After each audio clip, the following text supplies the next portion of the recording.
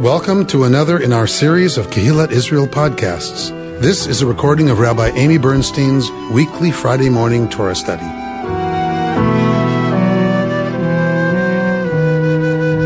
So we just had the episode with Cain and Abel. Yeah? Remember those guys? Yeah. The first two children, right, that had parents in our sacred mythology. And as usual, siblings got along really well. Right? And that's always our story, right? Brothers get along super well. So Cain kills Abel out of, right, jealousy about Abel's offering having been accepted and Cain's not. So we jump in immediately after that event. Cain was intimate with his wife, who became pregnant and gave birth to Enoch. He became the founder of a city, and he named the city after his son Enoch. To Enoch was born Irad, and Irad begot Mechiael, and Mechiael begot Methuselah, and Methushael begot Lamech. Lamech took two wives. One was named Ada, and the other was named Zillah. Ada bore Jabal. He was the progenitor of tent dwellers and herders. And his brother's name was Jubal. He was the progenitor of all who play the lute and the long flute. As for Zillah, she too bore Tubal-Cain, a smith, progenitor of every artisan who makes copper and iron tools, and Naamah was Tubal-Cain's sister. Now Lamech said to his wives Ada and Zillah, "Hearken to me, wives of Lamech, give ear to my speech. Because of my bruise I've slain a man, because of my wound a lad. Cain is avenged sevenfold, and Lamech 77. This is exciting. As I said, the third triennial division is often, it's obscure. Right. Why are there forward slashes in my text? Why are there forward slashes? In the translation. It's poetic. It's they're not there in the Hebrew. Right, because it's written slightly differently. But let's look at 17. So we're getting right to the continuation of the line that in a lot of ancient tradition in the ancient Near East, the people who are responsible for culture are not humans. Right? They are divine benefactors that give. Think about fire in Greek mythology. Right? How do we get fire? Steals it from the gods. Right? So this is, that a lot of the early invention of culture and of civilization comes from divine benefaction. Because it's magic, it's tied to something beyond the human, anyway. And so scholars believe part of the reason for putting this particular genealogy in here is to counteract any such thought by early Israel, right? There is not only not divine benefaction other than God giving us life, but we're going to show and name all of the generations of humanity, connecting it directly to Cain, right? And saying, here's, right, these are human beings, they are completely and totally human, and they are responsible for, this is where it came from, they're responsible for the earliest forms of culture. That we have, right? These names are, some of them are completely obscure, some of them make a little bit of sense, but genealogy is always critical. Who's usually responsible for genealogies? Which author? Which one?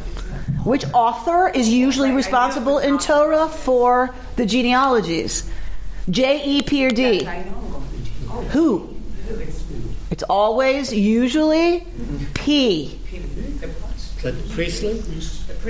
The priestly source is usually responsible for genealogies. The Christian religion also keeps track of all that. They care, the priestly author cares very much to tie people to other people. They care very much in the priestly school for who descends from whom, and usually there's a reason to tie it back. So tying some of these genealogies all the way back, and we're going to see another genealogy to Noah. So it's really important to have a genealogy before Noah. Why? Because people got wiped out. So we need to tie all of humanity back to Adam. It's so the genealogy has to be from Adam to Noah. Everyone's destroyed but Noah and his family, which ties all of humanity back to Adam. Why is that important? We're all one family? We are all one human family. This is a critical message of even early Israel. That we are all of humanity descends from one human being. So that ultimately there is never an argument for my ancestors are better than your ancestors. And there's a rabbinic debate about what is the most important precept of Torah in the Talmud, and one rabbi argues that it is ve'ahavta l're'echa kamocha, you shall love your neighbor as yourself, and another rabbi argues it's that we all tie back to Adam. Because ve'ahavta l're'echa kamocha is already dependent on I'm going to treat my neighbor as myself. That's out of some kind of idea that we should all be equal. The other rabbi seems to be arguing, but if you're equal in fact, ve'ahavta l're'echa kamocha flows from that logically.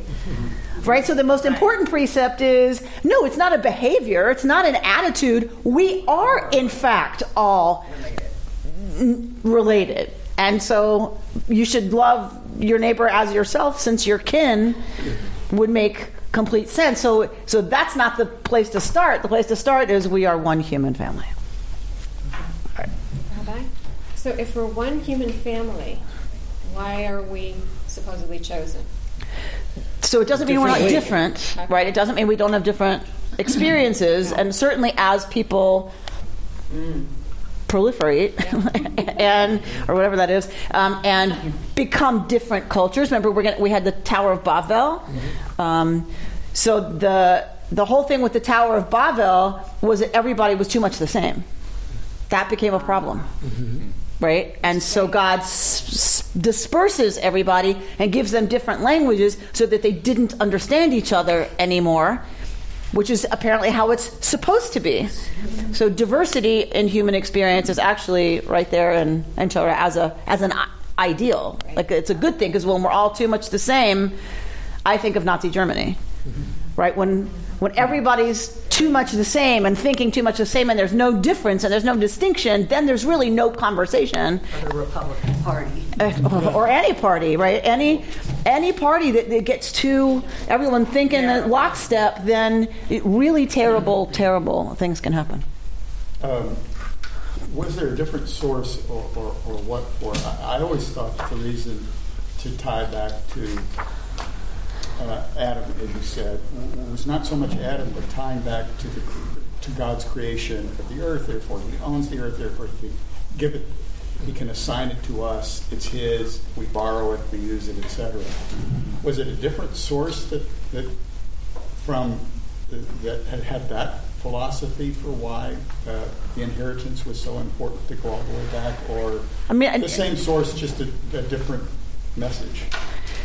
So I think I need to argue it the other way, which is the early Israelites were dealing with answering, right? That their mythology had to answer some surrounding mythologies in terms of it being distinct. So Adam, the story of Adam and God being completely in control, that already is divergent from many versions of the creation narrative that were in the neighborhood. It's not the genealogy part that early Israel would have made a distinction around. It's Adam's actual creation. That there's no other God involved in Adam's creation is a different version of things than what we've seen in the ancient Near East, because there's always a creatress. There's the goddess. And so in many versions she gets slain, right? Tiamat gets slain, and half of her body makes the heavens and half of her body makes the earth.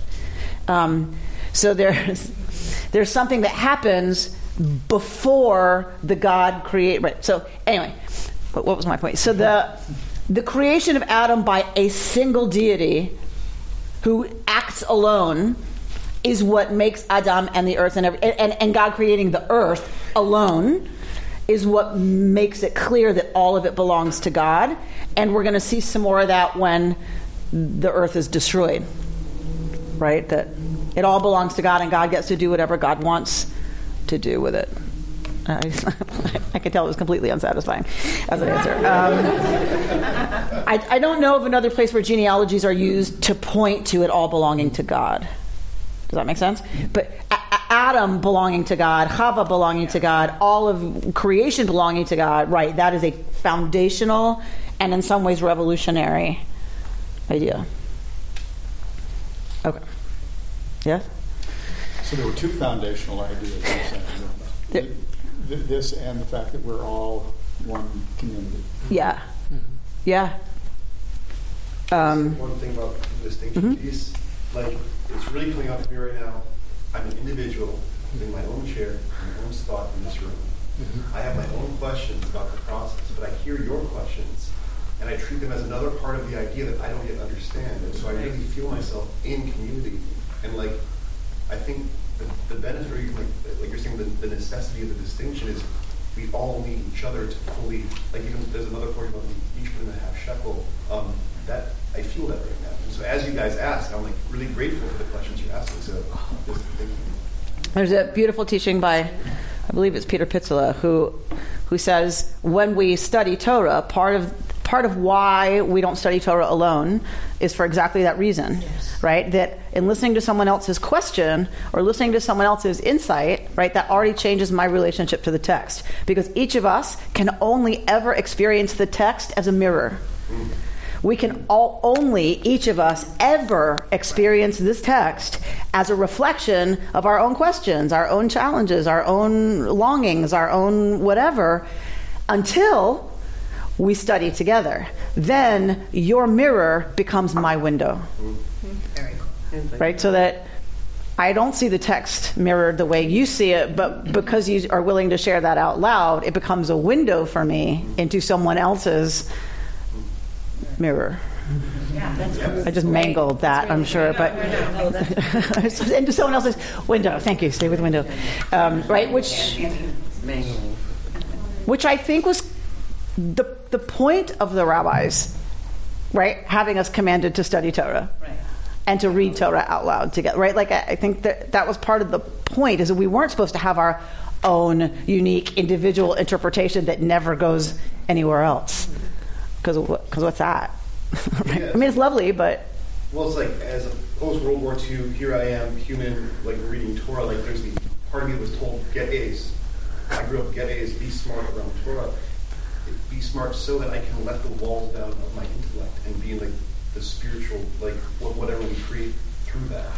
It's like, less what than more how. Well, and the what, because the what stops being my achievement. Yes.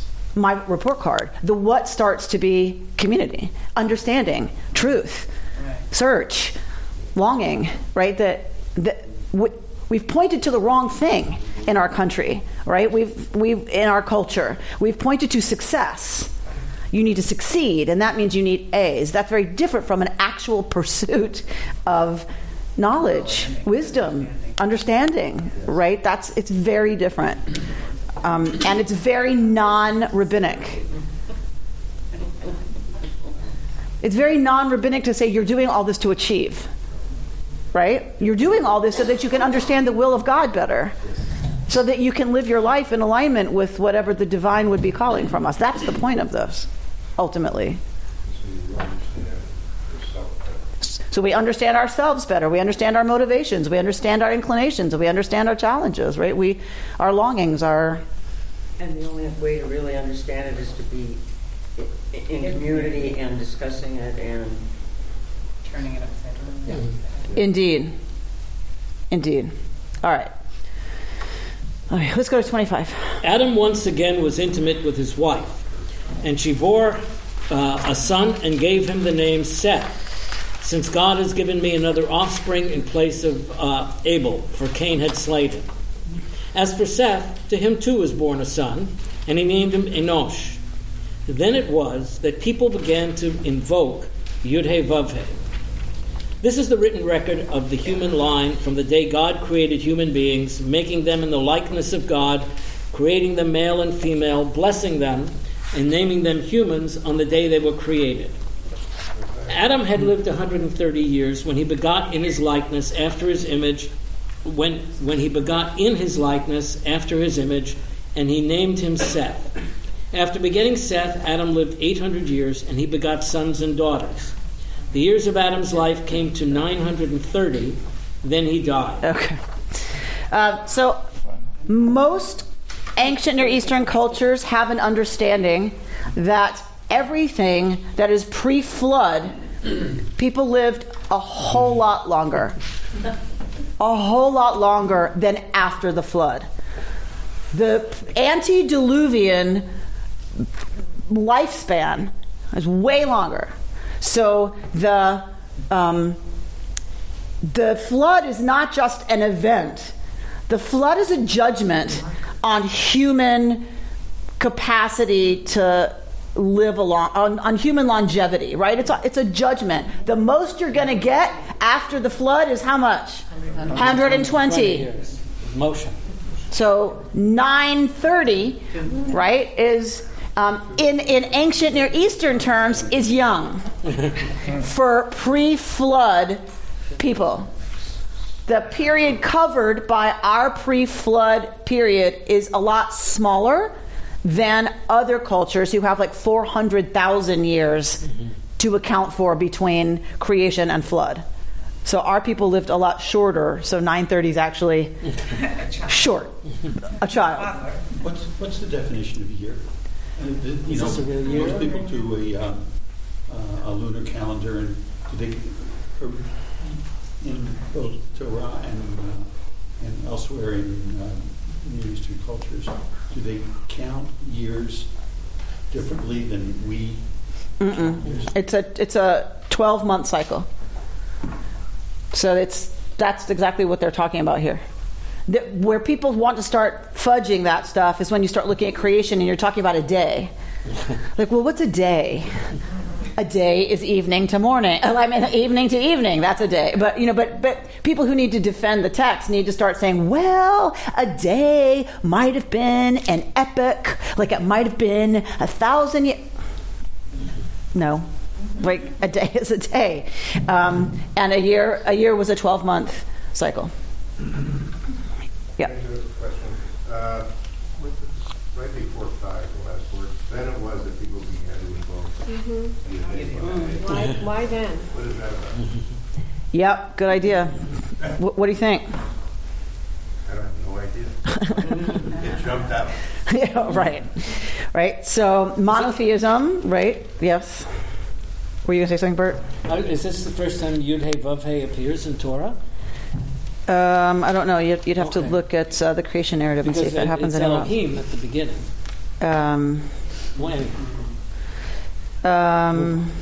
Anyway, it is so it's clear that Yud-Heh-Vav-Heh is pre-Abrahamic, right?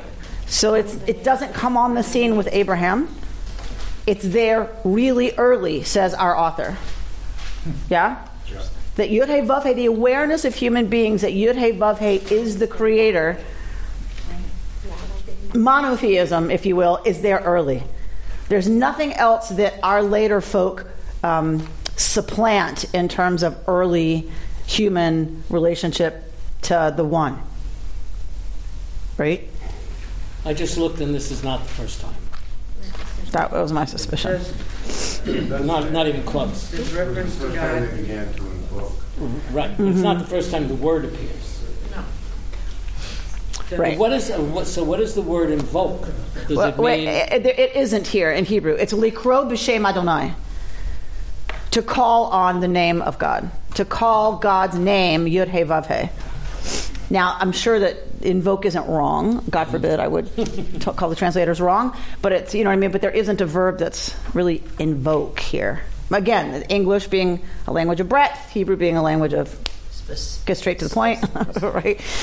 So they pick a word that probably means something close to that. But likro b'shem Adonai, to call, right, the name Yud He Vav He. And it's not like a name like your name is Amy and my name is Bert. The name here, what does name mean? I mean, it's not the label. We use name in English mostly to mean label. So we've talked a lot about name being essence. Name is something about calling on the essence of someone, and in this case, something. And it seems that humanity, Mark, to get a little closer to your question, it seems like humanity had to get to a certain point before they apprehend the nature, right? The essence of what divinity is, and it's significant that it's Yud He Vav He that is chosen, not Elohim. Why is that significant? Why didn't it just say Elohim? Because it's what it means. Was, is, and will be. Some And- sense of And it's acknowledging the lack of boundaries. Well, and Elohim could have a different interpretation. Right? Elohim, gods. it's plural. It could mean something else, right? Like there's a little room for, what does that mean exactly? When you say Yud He Vav He, it's very clear who we're talking about here, right? This is the God of Israel. This is the one, the Creator. Right? There's no room to misinterpret who we're dealing with or who they apprehended as the Creator God. It's Yud He Vav He. Elohim is a previous concept of gods.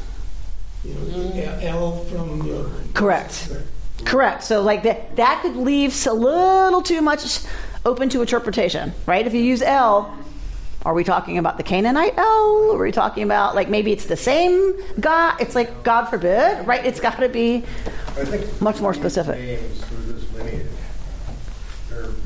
there became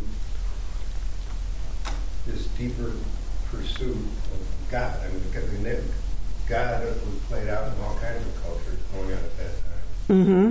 But for whatever reason, this line, through this continuity, became in touch with Yud He Vav He. Became. But there's a lot of contact before this. I mean, there's Adam and Eve talking to God, and Yud He Vav He is talking to them, and they're talking back to Yud He. It's not the first contact. This is right. This, I think, it's clearly thinking about a different It's a deeper connection than what we had before. I think is that right. Linda's had her hand up. Yes. Does Elohim appear in the Torah anywhere other than at that? Yes. Vayomer Elohim Yehi Or Vayehi Or. Right. Okay. From the beginning. Mm-hmm. Well, I once heard a very interesting conversation about the distinction between Elohim and Adonai, Yud He Vav He, and that Elohim talks about just the grand atmosphere, the cosmos of the earth when humans live, and Adonai was the real connection, the visceral connection between the humans and Yud He Vav He, and that's when the differences of the use of the Elohim versus Yud He Vav He. You were right until then. So Rabbi Harold Schulweis of blessed memory has an article you can look up that says Adonai Elohim. Who I heard discuss that. Right. So he's not saying that's when you got different names. We got different names from different authors. But how the interpretation was that that Elohim referred to a whole different. It was Schulweis's reworking of those names to have a theology that we could live with. It has nothing to do with the origin or the meaning in the Torah of those names. Nothing at all. He meant we can take. How can bad things happen to good people if God is everything and the Creator and whatever? How can God be good and just if bad things happen to good people? It's that same old question. And so Schulweis gets to it by saying, because there's different aspects of the divine. One is a world, Elohim, that has cancer in it. And cancer reproduces in human bodies. That's Elohim. That's how the world is put together. Adonai is in the doctors.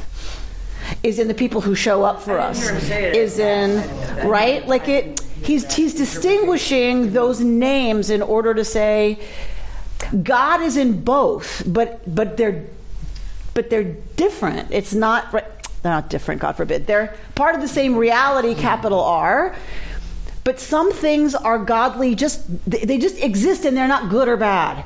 Then there's Yud Hey Vav Hey, which is the immanent, relational, good part of That's what I was trying to divinity. Isn't there also is it? And I forget which. That's what I heard. Right. Why do we have Shin on our window instead of Shaddai? Shaddai became the traditional one to put on the house to guard the house. Isn't there also an issue with Adonai and Elohim of the aspect of compassion and the aspect of strict justice? So that's where the Kabbalists go, right? Is that the flavor of God that is Din is Elohim, the flavor of God that is Rachamim is mercy is Yud Hey Vav Hey. So let's see if I want to try to nail down this question of back then. What was the terminology that the Bible uses? Invoked God. Does this mean? Because it gets to the heart, I think, of this, that those individuals pre-flood actually had a relationship with Yud Hey Vav Hey. So Abraham really wasn't the first person that had a relationship. It went all the way back. Sure. I mean, Noah. Well, Adam and Eve. Right? Yeah. It's from the beginning. Right? Yeah, absolutely. All right. Go. So what's the Hebrew for the beginning of chapter 5? Ze Sefer Toldot Adam. Whenever we see Sefer, it means a written tradition, not an oral tradition. So there exists somewhere, once upon a time, Sefer Toldot Adam.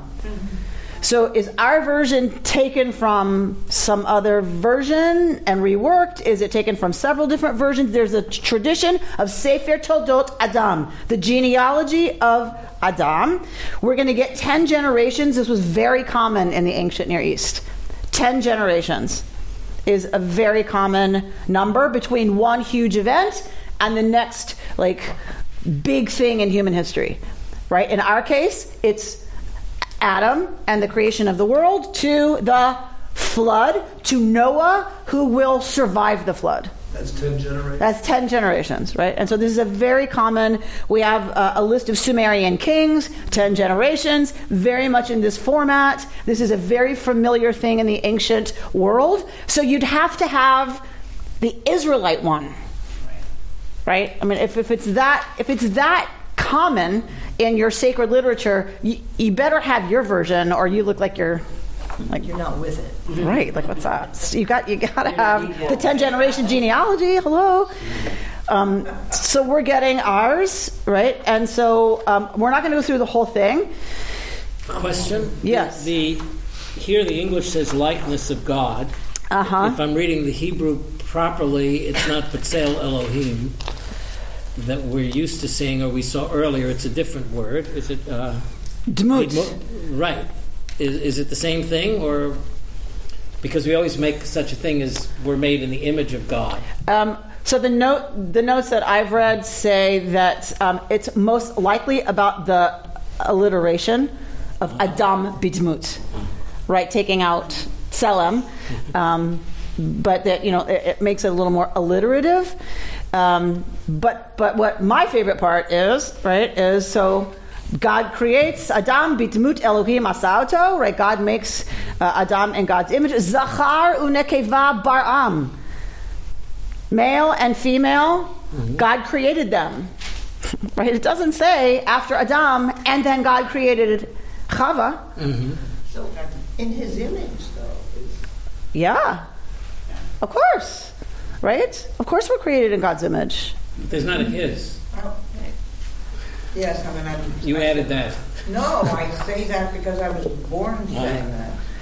Yeah, right, but what was the it sounded like there was something there, like that. Well, I mean, in God's image, though, like what? God is having no human image.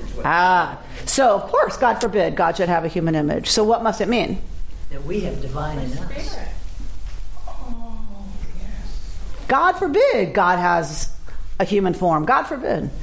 So it must mean something else. Like for the rabbis, it must mean something else. If we say God has a physical form, we're heretics, right? We're apikorsim. So it must mean, by definition, something else. So it must mean us being in the image and likeness of God is some other aspect of ourselves, although Jewish tradition has always seen the body as spiritual and as divine and as holy, and right, we revere this physical form that we are gifted, and it's not like it's less because it's not the image of God. So it's more like our totality somehow is created in the image of God, right? A reflection is always in some ways a distortion, right? But but definitely for them it's the soul, it's the spirit, it's like all those things that make us divine.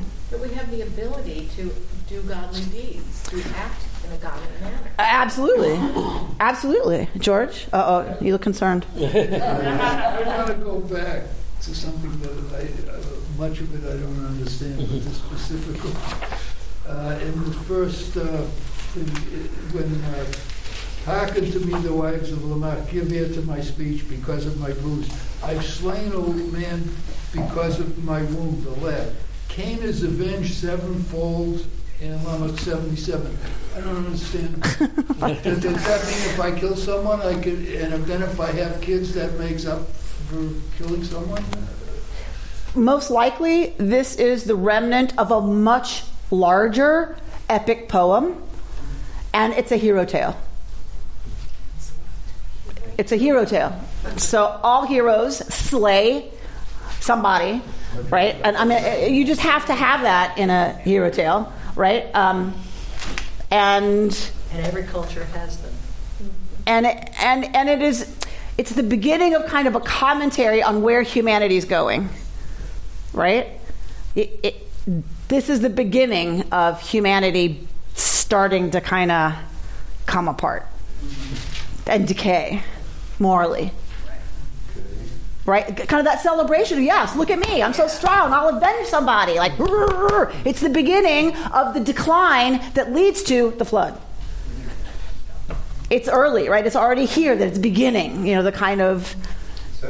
Cain went away before. Right? It's not a good thing. This is not a good thing. This is not something that we celebrate. This is an indication that already things are starting to unravel for human beings. Right? Like, we don't lift this up as, this is what we're going for. Right? That it's an indication that stuff is already messed up. And that, the shedding blood to avenge other blood, right, is already here. Amy, are we supposed to read Genesis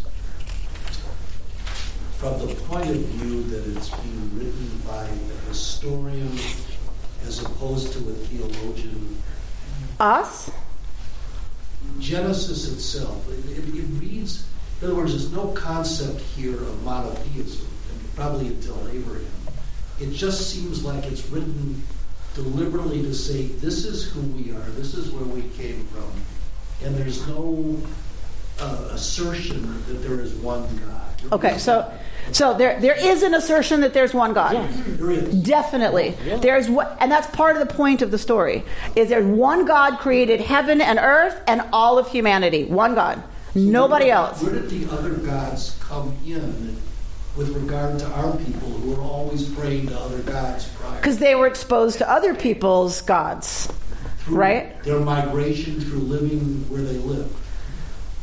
Sure. Their development of their culture and their religion. I think what sometimes we forget is that we look at this book in a vacuum. Yeah. We take this to mean, what does it say? How are we supposed to read it? Which are all good questions, but it didn't come out of nowhere. This was our version of a very popular book that was already going around for thousands of years. First as oral tradition, right? Then as written tradition. But this is just our version of what is already in the neighborhood. The flood is already established. We didn't make up a story about a flood, right? Everyone knew there was a flood. Well, of course, right? There's antediluvian and postdiluvian. Everyone knows that. And everyone knows people live 900 years or 10,000 years before the flood, and everyone knows life is a lot shorter. There are things that are just taken for granted in the early Israelite setting that make our story make sense. It doesn't make sense to us, right? We have to know all that before we get why this is here, and why would someone write that? But there's no imposition by God saying, "I've created you, believe only in me." In later books we get that all the time, but not in Genesis. Well, not in the first chapter. Is the call to Abraham, you can worship whoever you want? No, right? Only me, and your kids and grandkids had better worship only me. Right. No, so but it's Adam and Eve are the only human beings, and God talks to them in the Garden of Eden, and nobody else is around. Yeah, we're not supposed to read anything from this, that there's a demand that you only pray to one God. The explicit command is not yet given, but you can't read this outside of that explicit command. The people who wrote that command wrote this. That's what I'm saying. We get all tangled up. The people who wrote "You shall only worship Yud-Heh-Vav-Heh as your God" wrote this text. They wrote this text to be evidence that only Yud-Heh-Vav-Heh existed at the time of the birth of the world. No other God. Therefore, why in the world would you worship another God when only Yud-Heh-Vav-Heh was on the scene? So that fact that they did worship other gods is only cultural. It's not written in any way. Correct. Well, but what's written clearly reflects the fact that people were worshiping multiple gods. Yes. When this is written, people are worshiping other gods. This new proposition. And who was worshiping other gods? Oh yeah, Israel. Oh yeah, the ones who wrote this text. Right. Okay. They were still carrying them around. Right. Mickey, one thing, and then we're going to push on. Oh my God! Look at the time. Yes, Mickey. The word demut. I'm sorry? The root word demut is dam. Blood. It seems like it's creating a bloodline. It's dameh. Dameh. Similar. Dameh. Demut comes from dameh, to be similar. Zeh domeh lezeh. Right. This is similar to that. I don't think the etymology is dam. I don't think it's blood. We're creating a bloodline with all the. That's a lovely midrash. Write it up. And we'll add it. All right. I want to push on because I want us to get to... Poor God. I feel sorry for God. I know, it's bad. It's going to be a hard year for Torah, I think. The way I had to deal with Moshe this year, and now I'm feeling super bad for God. Okay. So... Bert, you want to read at 6? Chapter 6? Yes. Oh, chapter. And nobody freak out on me. We're going to get through it. I can find. Okay. Now, as people began to multiply on the earth, daughters were born to them. And when the divine beings saw how fair were the human women, they took wives for themselves, as they chose. Then Yud-Heh-Vav-Heh said, "My spirit will not forever endure the humans, as they are but fallible flesh. Their lifespan shall be only 120 years. The Nephilim were on the earth in those days, and afterward too, when the divine beings mated with the human women, they bore for them those heroes who from of old enjoyed great renown." All right. Wait. I was waiting for it. All right. So... Right. All right. So people are increasing. Right. We're doing exactly what we're told. And somehow I skipped over that wonderful Zachar and Nekeva business. Right. So male and female, God created them. So the earthling, it's another argument for the earthling, Adam, possibly being hermaphroditic. Right. God creates Adam, Zachar, and Nekeva bar'am. Male and female, God created them. So it is, right, another place to get the midrash that how does God create male and female? By splitting the earthling in half. that was originally Zachar and Nekeva, male and female, right? So what and then it said there, and we skipped over a little bit, and God blessed them and said, be fruitful and multiply. So then the 10 generations that we get are a fulfillment of that commandment, right? Human beings they are blessed, and they do exactly what they're supposed to do. They procreate. They have lots of sons and daughters, right? So now for chapter 6, they're increasing, right? This is like coming in from left field. It's coming in from nowhere. Well, it can't be coming in from nowhere. But I mean, it seems to. Because it says, Vayir'u v'nei ha-Elohim et benot ha'adam, and gives us zero explanation of who these sons, children of ha-Elohim. We have a divine article in front of Elohim. And it's funny, a lot of articles you look at just say B'nai Elohim. It's like, no, it says B'nai ha-Elohim. The definite article tells us that this was an already established and well-known business. We don't get any explanation. It seems like it comes out of left field, but it isn't. If you're writing a text and you go, that melody was as simple as Mary Had a Little Lamb, and you go on. Okay, if you don't define Mary Had a Little Lamb, what does it mean? And you throw it in there, it means everybody knows what Mary Had a Little Lamb means, right? Everyone knows that song. Or you would have to explain it. So it is very obvious whenever we get something like this that comes in like feeling out of left field with zero explanation, we all go, what? It is something that is very well known to the ancient reader, who wouldn't have been reading, but to the ancient world, right? So let's just accept that there's something about B'nai HaElohim, these children of God, somehow, these divine beings. Some people want to call them divine beings. And they saw the daughters of Adam, right? Benot HaAdam, human daughters, human females, ki tovotena, that they are tov. Right? They are very tov. Vayikchu lahem nashim mikol asher bacharu, and they took for themselves women, mikol asher bacharu, from among all that they chose. Right? So it was like a buffet, essentially. I'm assuming the women had no choice. It so, doesn't say they did. There's arguments about this. Some want to say they took them as Nashim wives, so that there was nothing wrong happening. That they took them as wives, that because they were attractive. Other people want to say these were the generation of, don't read B'nai Elohim as being somehow divine beings, God forbid. They were just huge personalities, like leaders, revered people. And those revered people misused their position. Could you imagine such a thing? Misused their position and authority and power, and did to human females whatever they wanted to. I want you to suspend your disbelief for a moment and pretend that this is possible. They felt entitled. They were so on some level, there are people who want to interpret this text as this is another piece of evidence and another way that humanity has fallen from God's original intention, right?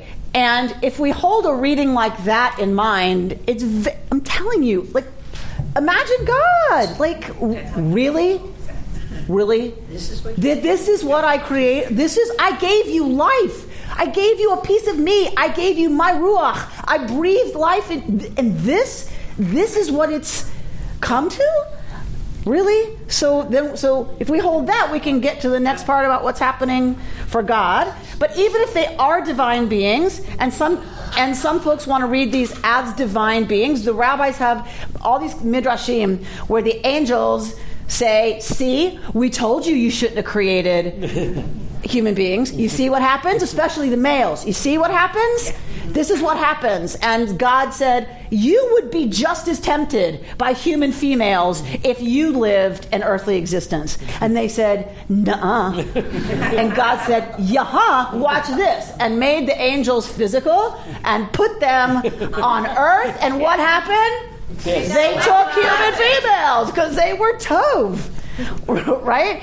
And so even the angels couldn't resist human females, right? They couldn't resist their own, their own lust, if you will. And it's critical that that's the way they chose, right? Not because the women were of excellent character and very bright, right, and very motivated to succeed, right? No, it's because, right, they pleased them, right? Meaning they're objectified, right? They are objects of the B'nai HaElohim's choice and pleasure, not about relationship. Look how Greek mythology just records So it's everywhere, right? It is all over the ancient world, the idea of semi-divine beings having intercourse with human females and giving rise to, right, folks like Nephilim.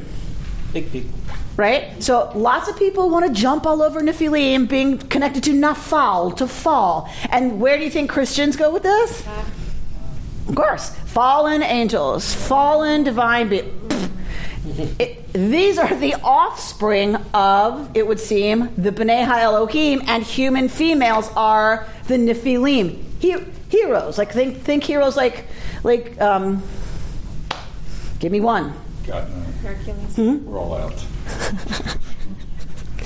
Rocky. Thank you. Hercules, right? Perfect example. Right. So they are not divine. They are definitely human, but they have divine some quality. superpowers, right? They have some divine quality. So that seems to be what our Nephilim are. And these were the heroes of old, the men of renown. So this is where some people pick up on. These were the renowned heroes who fell, like who became degraded, and others want to say there were. The heroes are the offspring of B'nai HaElohim and human females. In either case, I don't really think it's so important because it doesn't seem to be critical to the narrative. I think, it's just my opinion because it's kind of my thing. I think what's important here is that, here it is, right here. Here's why we have this at all. The Lord said what? God said what? My breath shall not abide in man forever. Since he too is flesh, let the days allow him to be 120 years. Why do Adam and Chava get kicked out of the garden? They ate from the tree. They ate from the tree. Against. They defied. They ate from the tree of the knowledge between the difference between good and evil. Why did Chava eat from that tree? Because what did the Nachash say to her? It tastes good. You won't die when you eat this. What will happen? You'll be like smart. You will be like God. You will be like God if you eat from this tree. And God banishes them from the garden and places a cherub there with a flaming sword so that what? They can't get back in. So they can't get back in for what? It says it specifically. So they can't get back in and eat from the tree of life and live forever. Which to me says they were created mortal. People love to say death is a punishment for sin. I do not believe that. I do not read that text that way.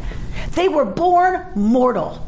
They ate from the tree that was going to made them more like the Nachash didn't lie. The Nachash was right. When we have a knowledge between good and evil, don't we become more like God? Yes. So if they're going to become more like me by eating from that tree when I told them not to, what's going to happen? Right, then might not they eat from that other tree and live forever? And it was never their destiny to live forever. They're humans. I believe this story is about B'nai HaElohim having intercourse with human females and looking to create humans that might live forever. My soul is not, whatever it says. My spirit.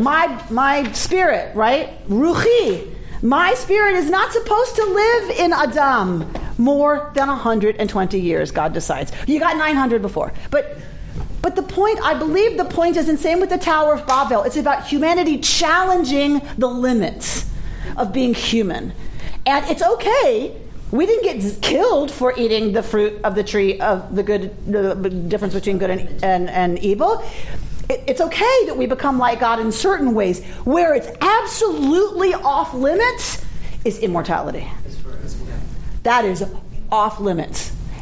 Any attempts at that, and I believe I would include in that why we can't drink blood or eat blood. That is my own theory, but I believe it's another way ancient peoples might have looked to extend the lifespan, was to consume the life force of other living beings. Like vampires. Those myths don't come out of nowhere.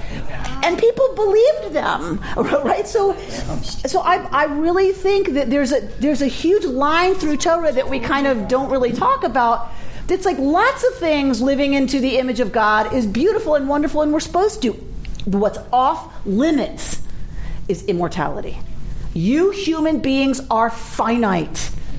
That is, in fact, the meaning and the beauty of your lives. Because any vampire novels worth their weight, Interview with a Vampire, the best of all time, I'm just going to say, and I will defend it to the mat. So, Interview with a Vampire, why is that book so poignant? Because he suffers. He suffers so much because everything around him is finite. And only he will live forever. He watches it all wither and die around him, and it's unnatural. And he's bored. How long can you live and find things novel? How long can you live and have any urgency around everything if you know? You live forever. And it seems to me that Torah is very clear that part of the very meaning and definition of what it is to be human is to be finite. Yes. It's so ironic that we're accused of killing children, Christian children, to drink blood. Right. The irony of that is right. This colors my view of last week's story of Moses' death. Right. Although none of us had a problem with Moses dying. That wasn't our problem, any of us. What was our problem? Why? And that's a consequence of something, and that he doesn't get in. This partially answers why. No, nobody had a problem with Moses dying.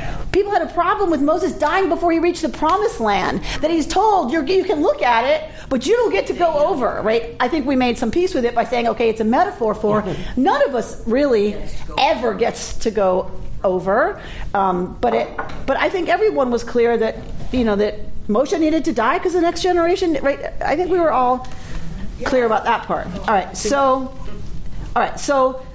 just a little bit more. Hang with me just a little bit more. I promise I won't keep you long. Don't keep us past Alpha. Olive. Don't keep us past 1 o'clock tomorrow afternoon. Bert 5. When Yud-Heh-Vav-Heh saw how great was the wickedness of human beings in the earth, that the direction of their thoughts was nothing but wicked all the time, Yud-Heh-Vav-Heh regretted having made human beings on earth and was heartsick. So Yud-Heh-Vav-Heh thought, I will wipe the humans whom I created off the face of the earth, the humans and with them the beasts, the reptiles, the birds of the sky, for I rue the day I made them. But Noah found favor in Yud-Heh-Vav-Heh's sight. Okay. I think often when we talk about the flood narrative, like creation to flood, I think often we think of God having a temper tantrum. Right, a punishing, wrathful God. And I really want us to step back and remember God has consistently tried to deal with this creation that God has made, and continually they push against the limits to the point that they now have become only Ra. Right? This B'nai HaElohim taking human females is just one level, but take that to its logical, right? What if that's the way the world works? That you just can take whatever you want, do to another human being whatever you want, or just take forget it. Maybe they agreed. Maybe it's not a bad thing for the women, but still to just take what you want. It seems that it's a slippery slope. Just saying, right? A slippery slope to everything being rock ra, only evil. Well, there's another piece here, and that this is God regretting. Hang on. So rock ra, everything is rock ra kol hayom, only evil all day long.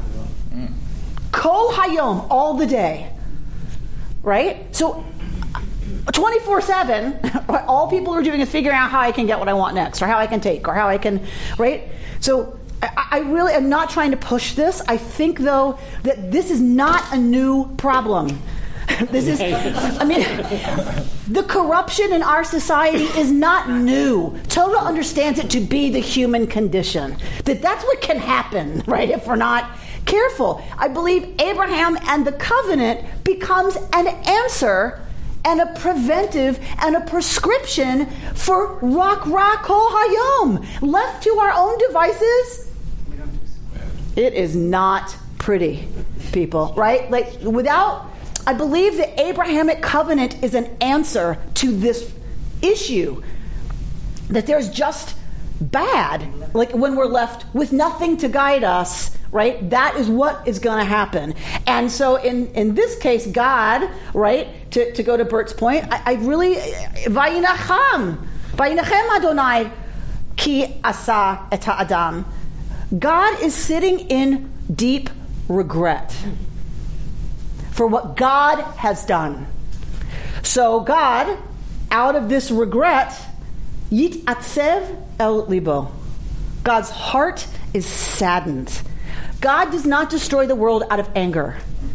God is devastated that what God imagined as being the most glorious mixture of this new idea of a material being and it, God, has become rak ra kol hayom, only evil all day, every day. God is devastated and decides the only thing to do is to start over, to take the best seedling. I didn't mean it to be quite that graphic. To take, right, the plant that has the most hope, right, that you've got a lot to work with, but take one that looks like it's hopeful, right, and you're gonna raise the field, you're gonna burn the field, and you're gonna plant that one in really fertile soil, right, hoping for a different outcome. Amy, I'm having trouble trying to reconcile the idea that man is created in the image of God, and yet reading this, it seems that God's belief is that man not only is fallible, but is certainly not neutral. There seems to be a proclivity towards slipping into bad behavior, and it's only, and God gets fed. I don't know how you can tie this together and say you're in my image as a metaphysical idea. Why wouldn't the proclivity be to do good and not do evil? But it seems the authors want you to start seeing man as fallible, and fallible only leaning towards bad behavior. Well, that's what we get pre-flood. Pre-flood. We don't have that again. We don't see that again after the flood. We are descendants of after the flood. We are descendants of Noah. We are descendants of the best that was on the planet at the time.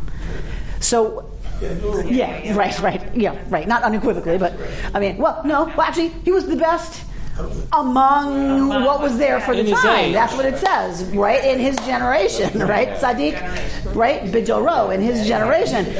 So of what was going on, God took the best and started over. We are descendants from that reboot.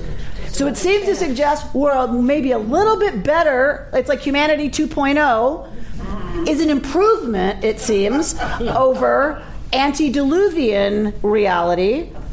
So we'll start there. But God is, right, so God is deeply regretful. So I want to say one thing, two things.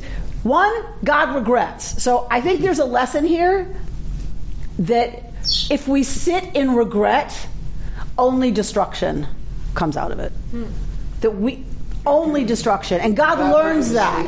Was this a mistake?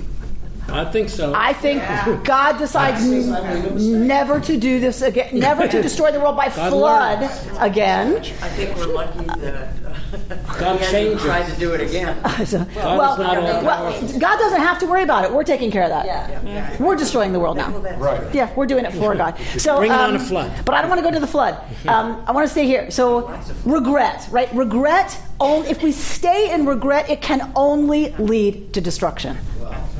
Which I think is a really important teaching for our time, right? It's a really powerful teaching. God doesn't do it out of wrath or justice or punishment. God destroys out of sadness and regret. So that's one point. The second is, which I'm going to give you Jonathan Sacks to take with you, is that why create this at all?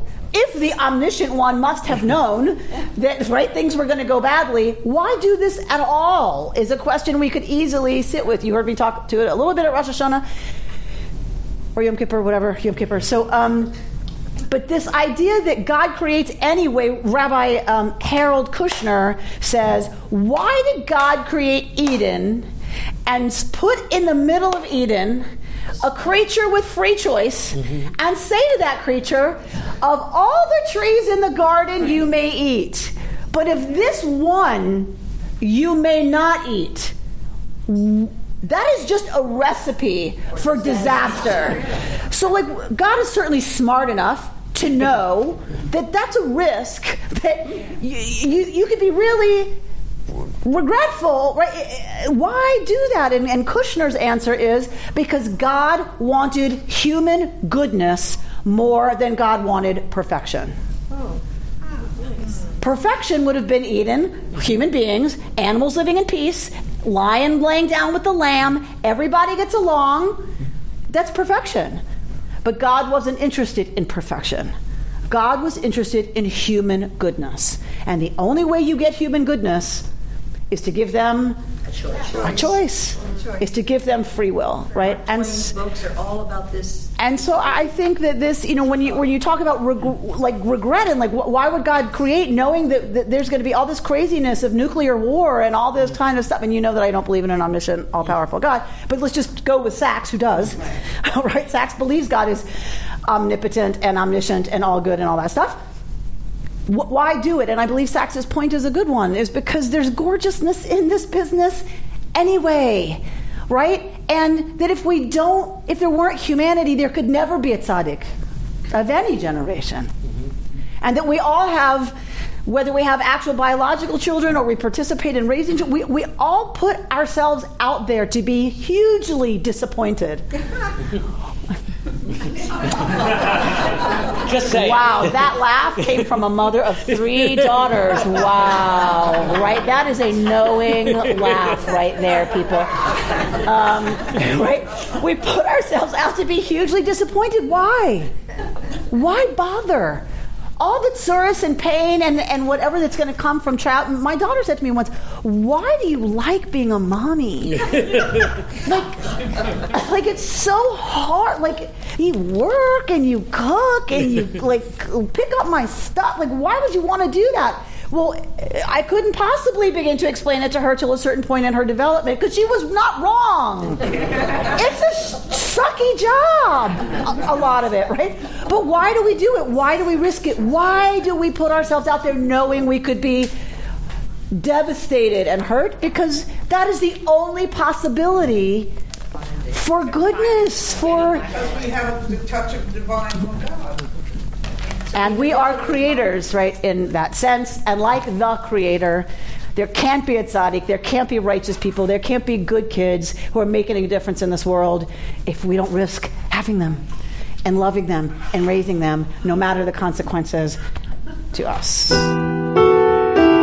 You've been listening to Rabbi Amy Bernstein's Friday morning Torah study from Kehillat Israel in Pacific Palisades, California. For more information, go to our website, www.ourki.org.